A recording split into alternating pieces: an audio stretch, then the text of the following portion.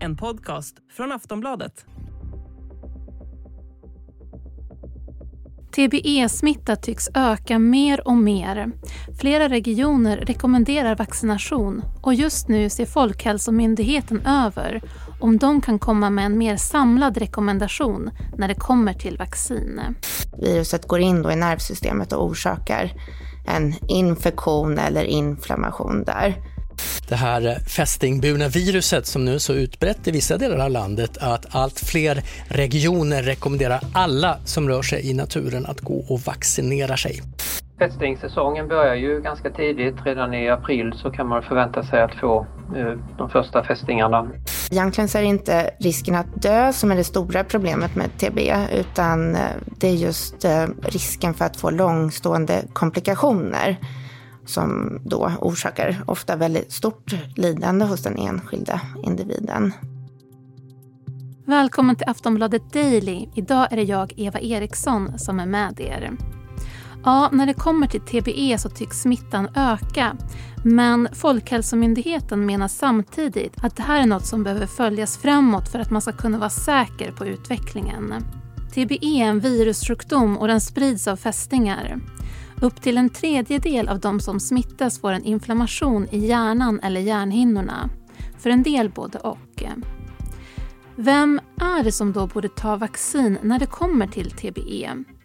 Vilka risker finns det när det kommer till att ta vaccinet? Varför är det gratis för vissa och andra inte? Och varför ser Folkhälsomyndigheten över om de kan komma med en mer samlad rekommendation när det kommer till vaccin? Räcker inte regionala bedömningar längre? Dagens gäst är Sören Andersson, chef för enheten för vaccinationsprogram på Folkhälsomyndigheten. Tyvärr så är telefonlinjen inte den bästa, men Sören börjar med att berätta om läget nu. Dels så ser vi en trolig ökad spridning av både fästingar och fästingburen sjukdom i landet. Den är lite fläckvis och det är svårt att avgöra precis hur det här är och ser ut. Men sen tenderar också säsongen att bli lite längre, som kan ha med global uppvärmning att göra, så att möjligheten att exponeras för fästingar är något längre nu än vad det har varit tidigare. Sen så har vi också en variation år från år. Så det kan vara fler fall ett år, men sen så kan det gå tillbaka nästa år. Det är liksom inte en helt linjär trend i det här, utan man får se det lite grann dels över lite längre sikt. Skillnaden mellan ett par år kan så att säga vara tillfälligt. Men om man kollar på utvecklingen de senaste åren, har det varit ändå linjärt då att det har ökat eller har det varierat även där? Alltså det har varierat.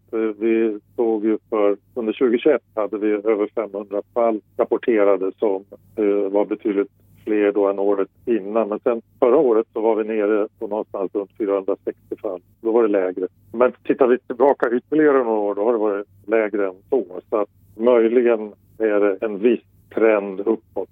Vi får fortsätta följa det här och se hur kommande säsong blir nu då. Vilka områden är det som är främst drabbade i Sverige?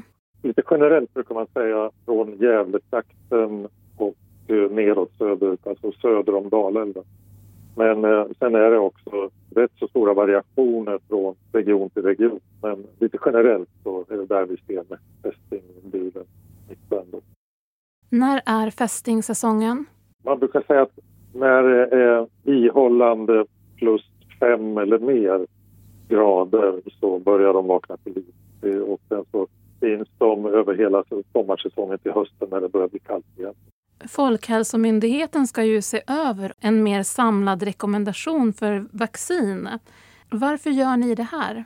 Ja, hittills har det varit så att vi har hänvisat till regionernas smittskyddsenheter som har bäst kunskap om detaljerna i fästingutbredningen och risken för smitta i respektive regioner, eftersom det har varit så pass varierande förekomst. Det vi gör nu är att se över om det går att ge en mer sammanhållen rekommendation för landet eller åtminstone en större del av landet.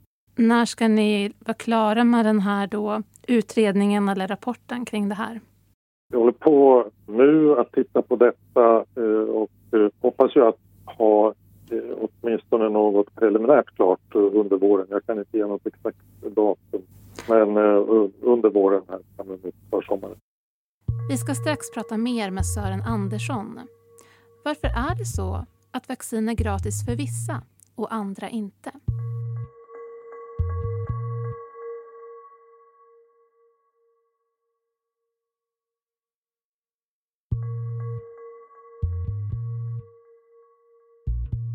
Men det är ju många regioner som då uppmuntrar att ta vaccin. Varför kommer det då starkare rekommendationer för att ta vaccin? I och med att vi har sett en ökad utbredning av fästingburen infektion och TBE då, som är det man kan vaccinera mot, så ökar ju också behov och nytta utav att skydda sig med hjälp av vaccination. Att de faktorerna hänger ihop. Det är ju en del som undrar varför man kan få vaccinet gratis i vissa regioner och i andra inte. Och det är helt enkelt ett regionalt beslut. Det här vaccinet omfattas inte av ett nationellt vaccinationsprogram. Vem är det som ska ta vaccinet? Ja, om man vistas mycket ute i skog och mark eller naturen där det finns fästingar och man vet att det finns en risk för att smittas av fästingburen infektion, då kan det vara bra att ta det här vaccinet. Finns det några risker med vaccinet som man känner till när det kommer till biverkningar och sånt där?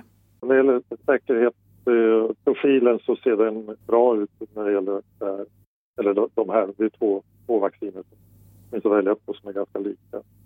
Den ser bra ut. Det finns inga rapporter som inger någon oro där, utan det är framförallt lokala biverkningar i samband med sticket och sen kanske en kortare övergående obehag under ett dygn eller två som man kan känna av.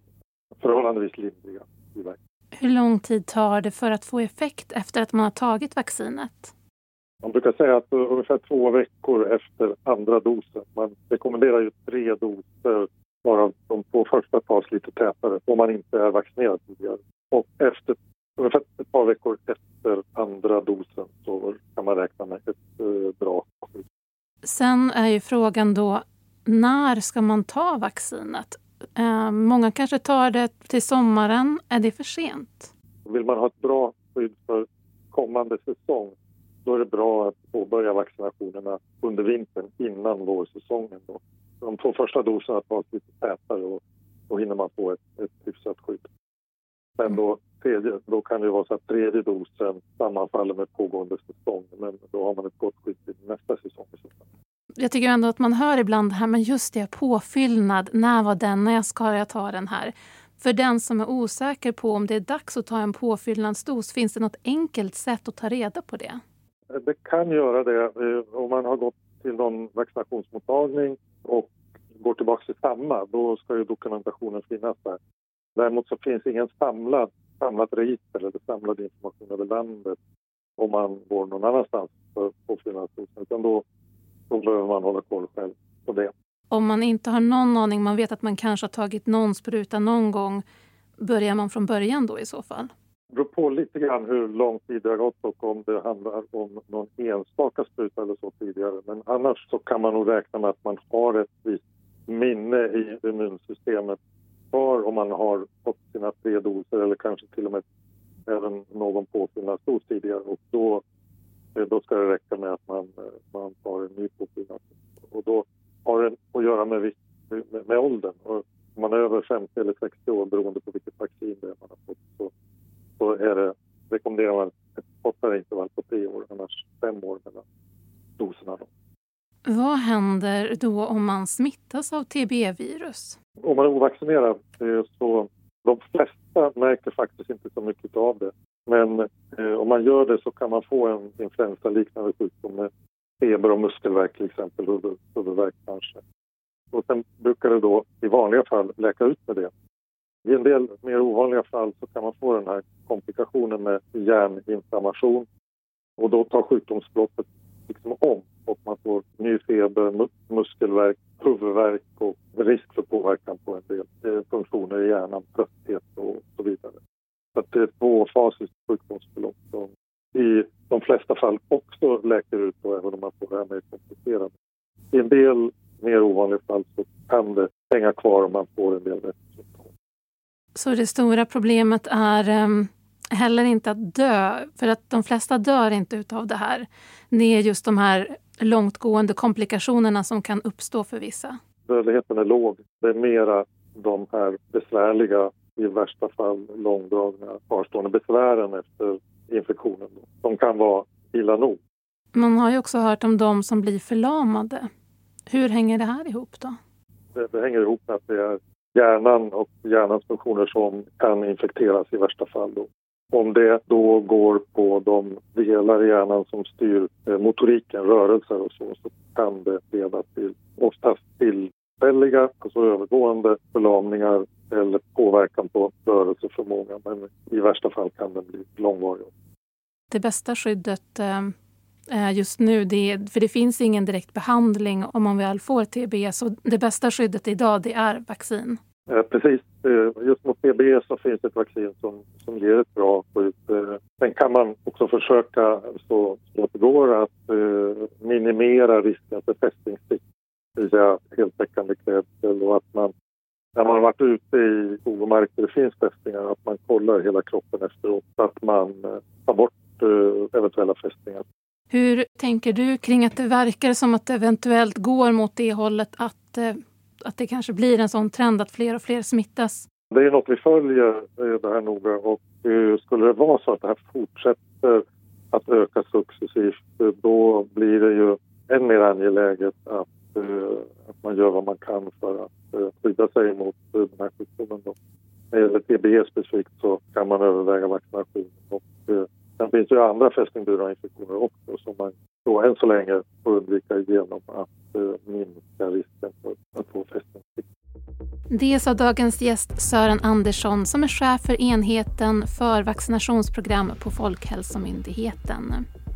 Du har lyssnat på Aftonbladet Daily. Jag heter Eva Ericsson och vi hörs snart igen.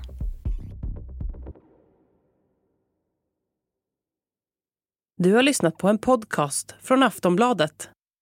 Ansvarig utgivare är Lena K. Samuelsson.